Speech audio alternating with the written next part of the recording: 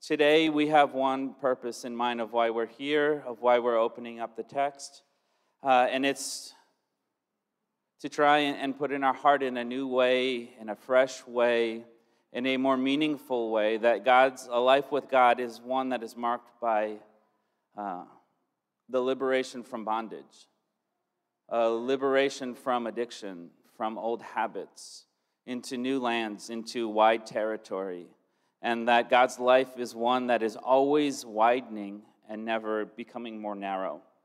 When we accept God into our lives, the course should be that we are more free and more free every day and every season. And God's word supports this, and he teaches us this in powerful ways all the time. Today we're going to be reading from Numbers. Actually, my first time preaching from Numbers. I'm very excited. This is also a sermon that I've sat on for 10 years, and so I know already that I'm going to leave here really frustrated, because how can you say 10 years worth of ruminating in 30 minutes, and we're not going to hit the 30-minute mark today. We're going to go over that, sorry.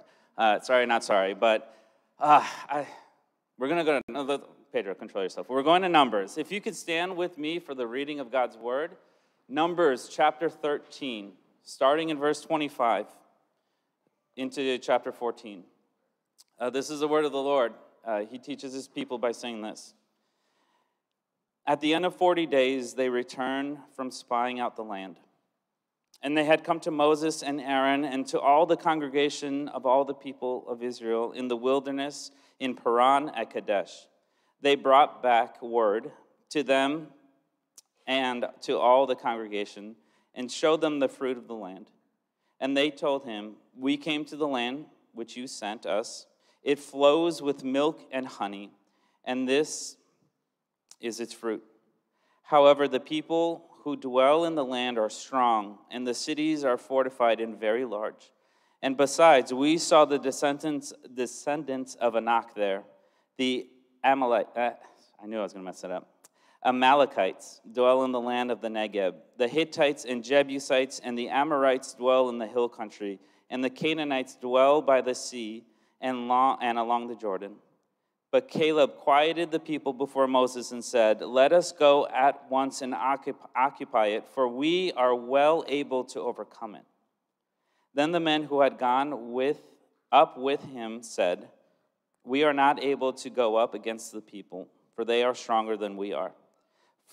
So they brought to the people of Israel a bad report of the land that they had spied out, saying, "The land, through which we have gone to spy it out, is a land that devours its inhabitants, and all the people that we saw in it are of great height.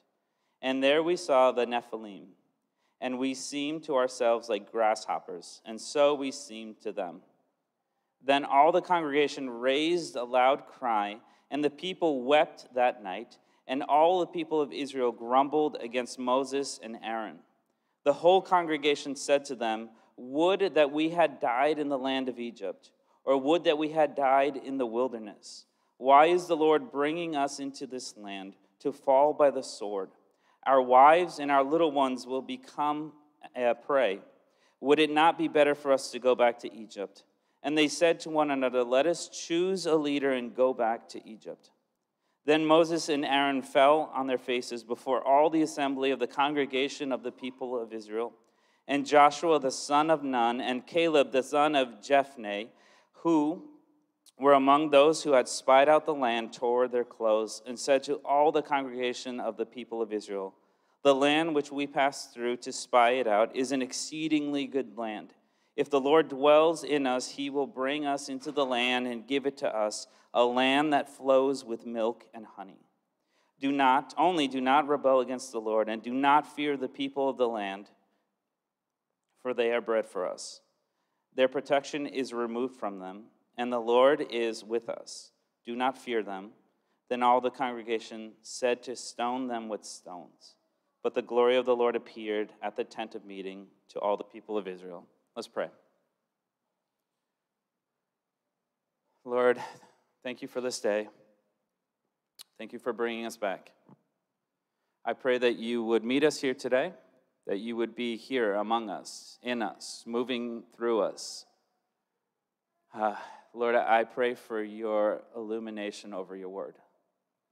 I pray for your inspiration and your revelation to touch our hearts so that we can examine ourselves, our lives, and see where we're going back down the ship and chaining ourselves when you bring us freedom. Spirit, you're welcome here. Do the work that only you can do. We give you this time. And so, Lord, I pray all this in Jesus' name. Amen. Amen. Take a seat. Today's sermon is called The Land of Milk and Honey. And to me, it's one of my favorite Old Testament stories. It's one of my favorite Old Testament narratives. But so that we really understand what God is doing, let's catch up to some of the story of Scripture up until now. I'm going to summarize about 400 years worth of things, hopefully in the next 3 minutes, so it's going to be pretty easy. For 400 years, God's people lived as slaves in Egypt, right? I don't want to assume that we all know this story. Some of us might be here and have forgotten or have never heard. And so for 400 years, God's people lived as slaves in the country of Egypt. For 400 years, God heard the cry of his peoples, but for 400 years, he waited for the right moment, for the moment that he knew was right. For 400 years, he heard the cry of his people until it was the right time.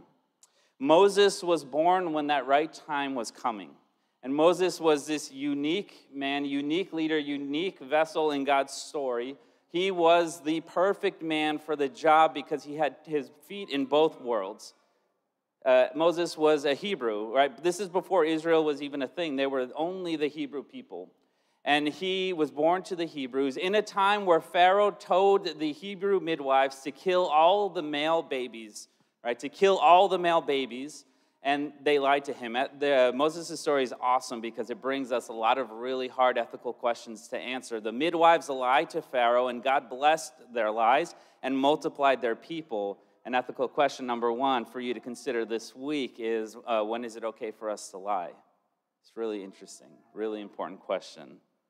So they lie to Pharaoh, and they're saving all the male babies, and God blesses them for doing that, and they're increasing in number. And then Moses grows up. Before he grows up, Moses is put in a basket and put in the river when Pharaoh's daughter was in the river, and he floats up to her. This was done intentionally, and the Pharaoh's daughter sees him, knows that he's Hebrew, but wants to take him in. She has compassion for him. And so Moses is the only person on the face of the earth who has both feet in the Egyptian world, right? The Pharaoh's adopted grandson.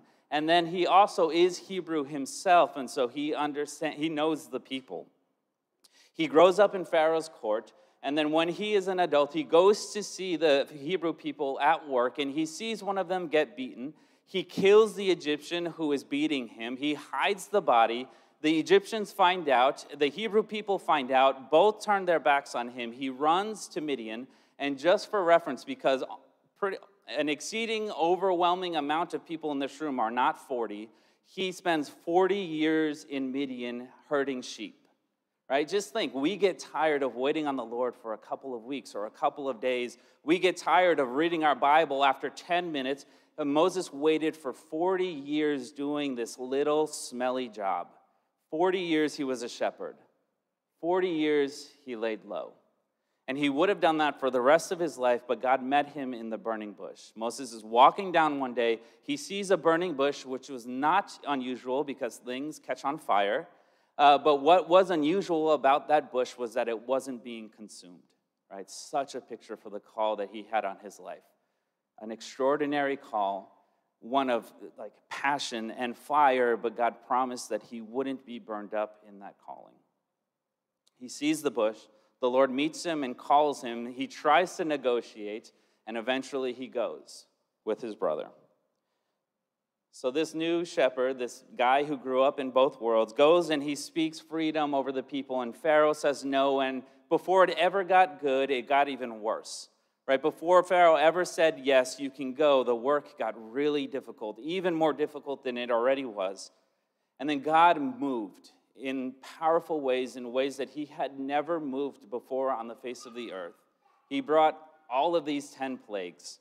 Right? If you don't remember, if you're unfamiliar, he turned the river into blood. He brought frogs. He brought lice and gnats to cover everything. He brought wild animals that eat human into the cities. He brought pestilence to livestock. He brought boils on everyone's bodies. That one would have specifically gotten me. He brought thunderstorms of hail and fire. He brought locusts to devour and cover everything. He hid the sun for 3 days of darkness, foreshadowing what he would do later on.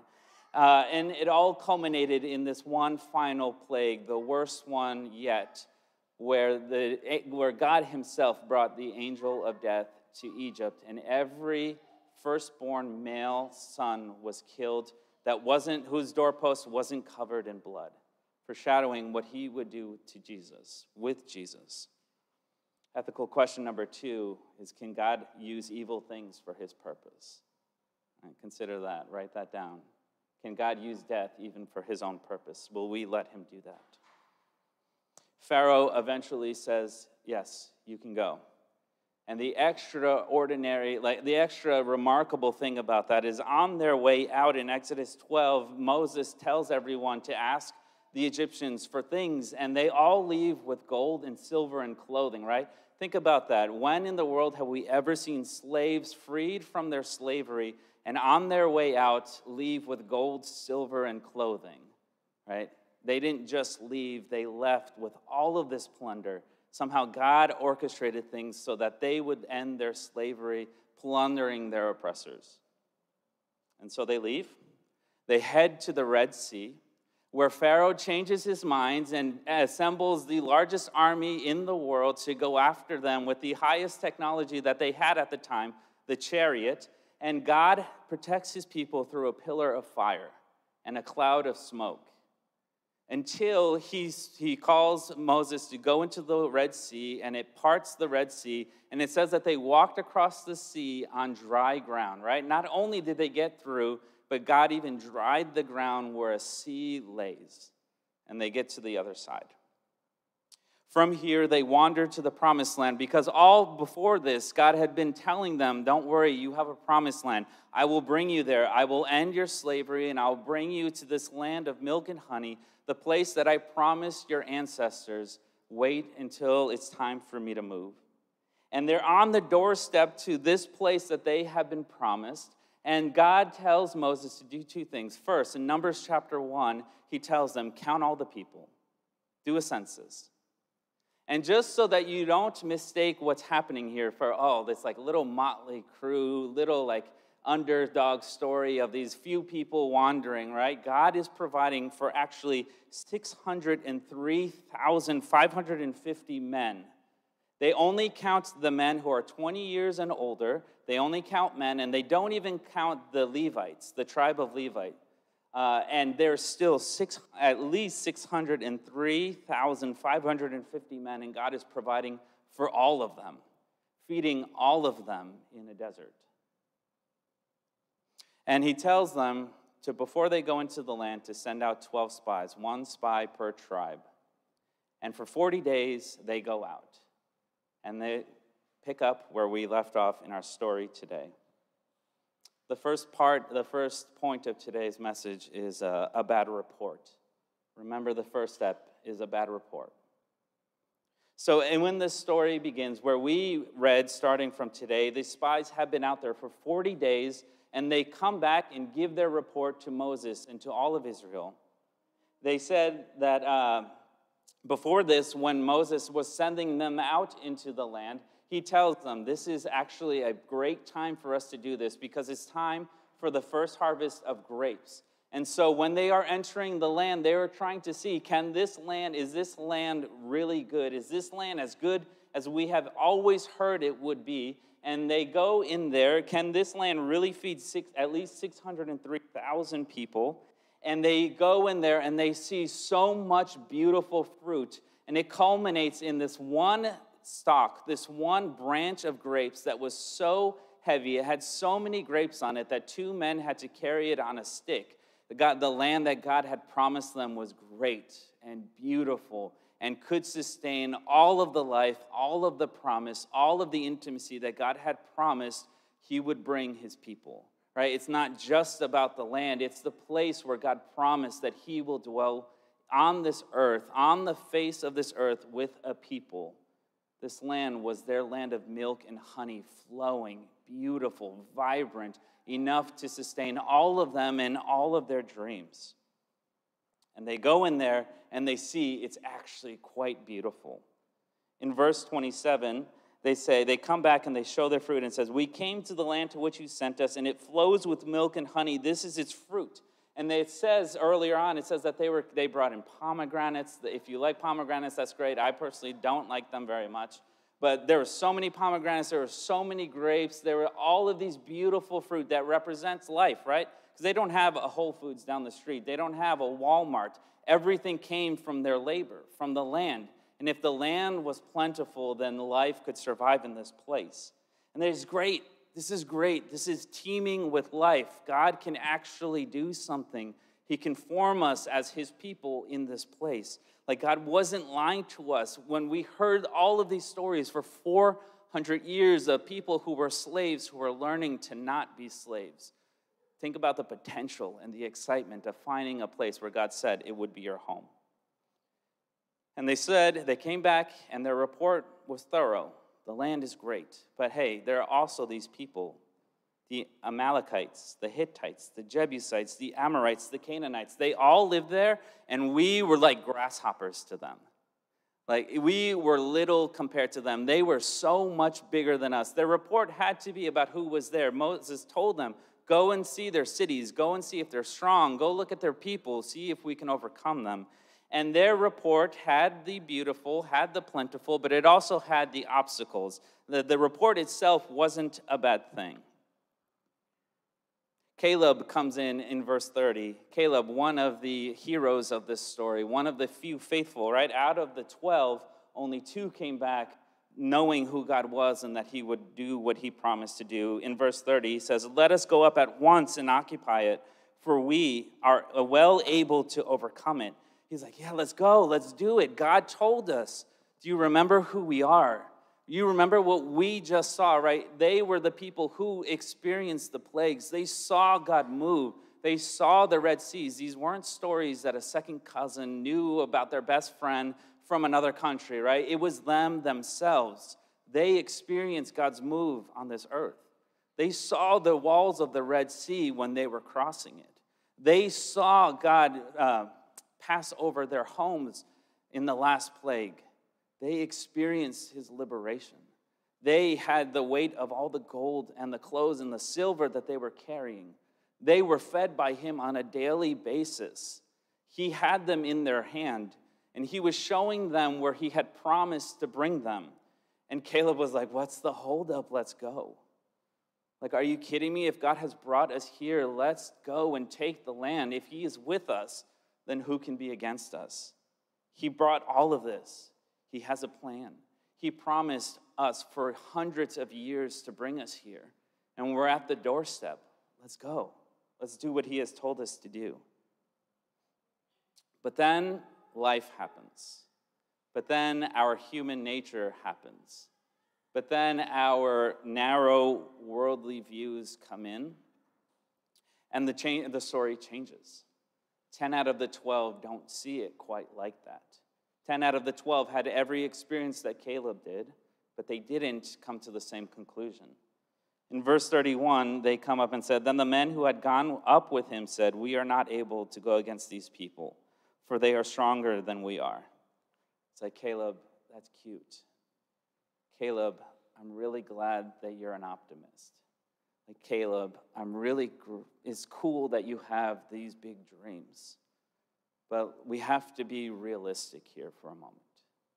Caleb, yeah, we walked through the Red Sea, but come on.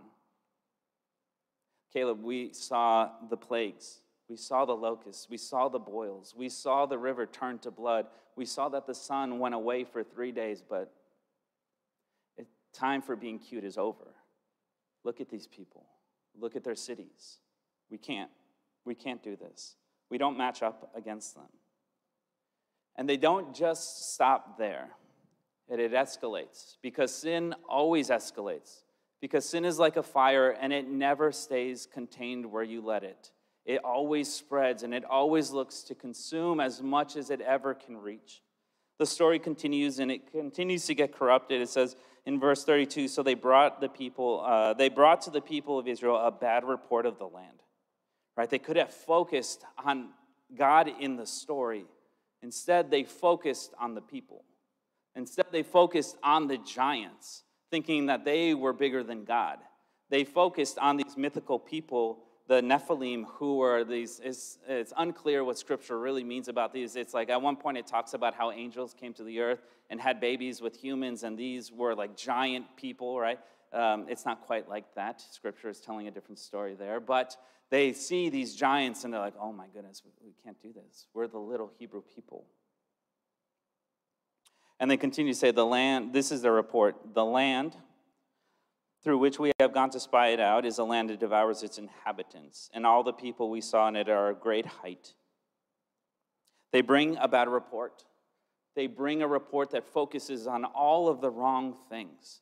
They bring a report that did not look to God and his promises, and every experience that they just had with him personally, his deliverance, even the pillar of fire that kept them safe from Pharaoh and his giant army. And somehow there was something different about these men. When it was time for them to stand up in their new freedom, they couldn't. They decided to turn around 603,000 men. And all of the women and children along with that, the Levites along with that. And they wasted 40 years. 40 years of their lives. This generation, only 2 of them entered the promised land. They wasted 40 years because they took their eyes off of the Lord and looked at every problem that they had. And so my first question to us today, for us to consider when we go about our weeks this week, when we go to the Lord, and if you are willing, if you give him time to let him examine you and your life and the way that you're living it, the way that you orient your mind, and the totality of how your life, where your life is going, is where in your life are you being too realistic? Where in your life has God given you a promise and you're afraid to go for it because it seems too big or too wonderful? You know the outcome. You know what he said. You know that the land is beautiful. You know that at the other side of being obedient is this land where your people will live with him, experience intimacy with him, have success with him, but you're just too realistic to go for it. Where in your life are you putting your fear above what the Lord has told you to do? And I would even venture to bet that there are people here who don't even have a promise from the Lord because you've not even let him dare to speak that over you. Let God give you what he made you to do in this earth. Let him tell you what your calling is. Let him tell you the grand adventure, the grand mission that he has for you and what he wants to do in you. From here, the story continues, and the next point of the story is from narrow to wide. It's time to start paying off our big idea from the morning. Remember that a life that is lived with God is one that is marked by being really wide and not narrow. Let me reread a portion of what we already read in Numbers 14, verses 2 to 4. It says, "And all the people of Israel grumbled against Moses and Aaron. The whole congregation said to them, 'Would that we had died in the land of Egypt, or would that we had died in the wilderness. Why is the Lord bringing us into the land to fall by the sword? Our wives and our little ones will become a prey. Would it not be better for us to go back to Egypt, And they said to one another, 'Let us choose a leader and go back to Egypt.'" Right, to me, this is such a human picture of what we are like and what I see in my life constantly. Of going all the way up to the doorstep of what God has told me to do, and I get too realistic and I back away, and then I start grumbling and I point my finger at him and I blame him. I blame him for doing wonderful things in my life. I'm like that guy in that ship who goes back down because I just can't be free. I just don't know what that's like because it's scary. Because being free sometimes is way more frightening than staying in your sin, than staying in what's corrupt, than staying what is familiar, which for most of us are bad things, is brokenness, is hurt, is disappointment, is being wounded. For most of us, are much more familiar with what the kingdom of darkness brings than the freedom and the liberation that God brings. Sometimes it's just way easier if our backs have been bent for so long to stay that way than it is to try and straighten our backs out. Ask the Lord to operate on us and give us straight, strong backs. Right? They had the audacity, the people who went through this themselves, pointed at God and said, oh my gosh, it would have been so much. Why didn't we just die in Egypt? Why didn't we just all die as slaves? Or should we just, why didn't we die in the wilderness? Why didn't God just let Pharaoh destroy us with his chariots? Why didn't we just not cross the Red Sea and have wasted all of this time? Let's just go back. Let's go back to what we know. For 400 years, our people have only been slaves. We know how to do that. Let's go back. It's just often so much easier to go back to our filth than it is to dare to go after what God has for us. It is just so much easier to go back on below deck in my vision and just chain myself back and just do what I've been doing. That is always the easier option. But there's a bigger lesson that God is telling here. That God is telling his people, not just his people back then, but his people for all time.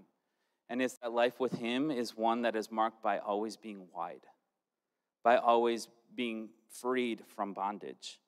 And this is how he tells us the story. God is the best storyteller that has ever been.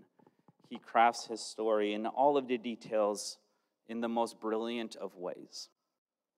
His life and what he's doing to people in all times is bringing us out of narrow lives and into broad lives by releasing us from bondage and bringing us into freedom. Usually, the way languages work is that a country says what their name is, right? And then all other languages usually do some form of transliteration of that word, right? Sometimes it doesn't work out that way. I don't know how Alex is from Germany. I don't know how Deutschland turns into Germany, turns into Alemania in Portuguese. I don't know how that happens. But usually the way you translate the name of a country is you just put it into your own vocabulary, your own sounds, and then you find out a way to make it as close as possible. But the Old Testament name for Egypt has almost nothing to do with the word Egypt.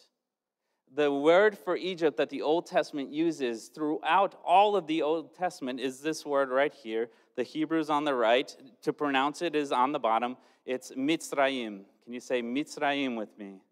Mitzrayim. You now know another word in Hebrew. Mitzrayim is not the actual name of Egypt. It is not the transliteration of the word Egypt. It actually is a combination of these two words that come together, tsar and mitzar. And tsar means pressed in, or enemy, or trouble, but usually pressed in, like you press something together. And metzar means what is. And so literally the name in the Old Testament for Egypt isn't Egypt, what we say is Egypt, but it's this what is pressed in, or narrow. A narrow life, or geographically speaking, a double straight. A really narrow passageway in between two mountains. Right? And so God knew this and put this in the life of the Hebrew people. The name that this country was not actually the name of this country, but they came to know it as narrow. This narrow country. Because we have only ever been slaves here. Because we have a narrow life and we have no freedom here. Because all we know is bondage and service. Mitzrayim is not the name for Egypt. It's the way that they lived in this country. And to oppose this, God tells his story really craftily, really perfectly, really intentionally every time he talks about this land of honey that flows with honey and milk, and it comes out perfectly in Exodus chapter 3, verses 8, when it says this. God is telling his people about this promised land, and he says this, "And I have come down to deliver them out of the hand of the Egyptians and bring them up out of the land to a good and broad land, a land flowing with milk and honey, to the place of the Canaanites, the Hittites, the Amorites, the Perizzites, the Hivites, and the Jebusites."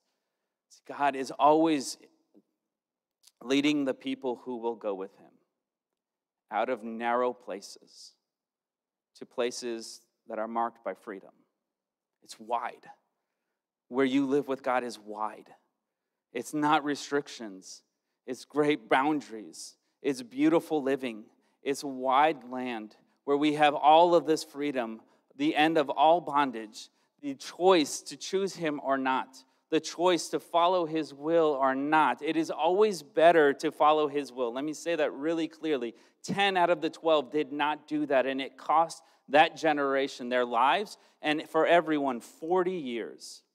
But God is faithful, and for the people who are on journey with him, he brings us to wide lands. He brings us into freedom. He brings us liberations through trials at times, through testing at times, through refining at times, but always to freedom, always to ending our addictions, always to ending how the world has taught us to be little, to bend our backs, to not be strong, to not be able to hear God's voice, to not have the power to obey, to listen and obey. Right? Listen and obey in Hebrew is one word. There's only one word for it. If you're not listening, you're not obeying. And if you're not obeying, you're not listening. The way that God leads his people is always to widening our lives. Numbers 14 goes on. The story, one of the last verses that we read, says that they did not learn this lesson. The outcome of Caleb's impassioned saying, "Let's go, we can do this. This land is great. They are like bread for us. We will have them. This was God's will. This is what he's promised. We've seen him work. Let's go and do this." And in verse 10, this is their reaction. Because it's always easier for us to keep our backs bent than it is to try and strengthen them. In the 10th verse, it says, "Then all the congregation said to stone them with stones." Right? It's easier to choose what God is not saying. It is always easier. Let's go back to Egypt. Let's go back to our life that we had. At least it's a life. At least they feed us meat sometimes. They say that while they wander in the wilderness. At least we had meat there. At least we had this there. At least I knew what to expect there. At least I could predict my suffering there. At least I didn't have to try so hard. I just am given a job and I have to do it every day, no matter if it's killing me. No matter if I will be killed in the process. At least I know what it's like. And so let's just summarize this. Let's talk about our last point for today, which is God's boundaries. God promised the people of Egypt a land flowing of milk and honey. And this is beautiful and perfect. I have two pictures here. This is the land of milk. This is the land of honey, if we can show the next picture. God had his hand over the creation of Israel, and he gave them this physical representation of what both meant. The land of milk was a land of shepherds, of people not having a beautiful place. If you can show the desert picture, Tony. Look at that. There's not much honey there. Not too many trees. It's not that wonderful. You're not going to have too many picnics out here. But you were a shepherd. Milk. You relied on milk from your herd. And then he also blessed them with the north of the country that is beautifully fertile and beautiful. I've been to this. This is the Sea of Galilee. I've been there, and it is gorgeous. Green. The sea is beautiful. There's a lot of farming there, honey. And this is what God is telling his people, is that he will be with them in both, in deserts and in beautiful scenes. In deserts where there is no life, he will sustain us. And in beautiful green pastures, he will be with us, and he will protect us. Our God is able to bring us into wide countries where we have the freedom, and we also have good work. One of the things that he teaches his people is that, yeah, you can be a shepherd, you can be a farmer, you can do that spectrum of work, and it's good work. So if you're called to be a shepherd, be a shepherd. Be with other people, guide them. If you are called to be a farmer, that's great work. Each and every single one of us have been given a calling by him. And no matter what obstacles stand in your way, no matter how many giants, he's able to sustain the call. A life that is marked by someone who is on mission with him is one of being led to broad places and given good work. And so whatever you do in this life, if you're a doctor, an accountant, if you are an actuary, if you are a consultant, which means a million things, if you are a retired military, if you are a publisher, and I'm trying to remember people's jobs as I look at them, music industry, right? Yeah, cool. You can do all of those things if that's what God has told you to do. He will sustain you in every single environment, every single context. If you're doing the work that he has told you to do, you do good work. And so let's call the worship team back up here. All of you have been made with calling, every single one of you. Every single one of you, like Moses, has been made to do a unique thing for him and with him. And if you don't know what that calling is, then let's enter a season where we figure that out, where we have discussions, where we try and decipher what God has made you to do so that we don't waste 40 years, so that we don't waste a long period of our lives working and feeling tired. Because if you are doing the work that he has made you to do, no matter how grueling it is, it's life-giving. It's worth it. It's beautiful. And so let's worship this God who calls us, who equips us, and who is with us no matter what obstacle comes our way. And so let's worship him, and we'll come back and close.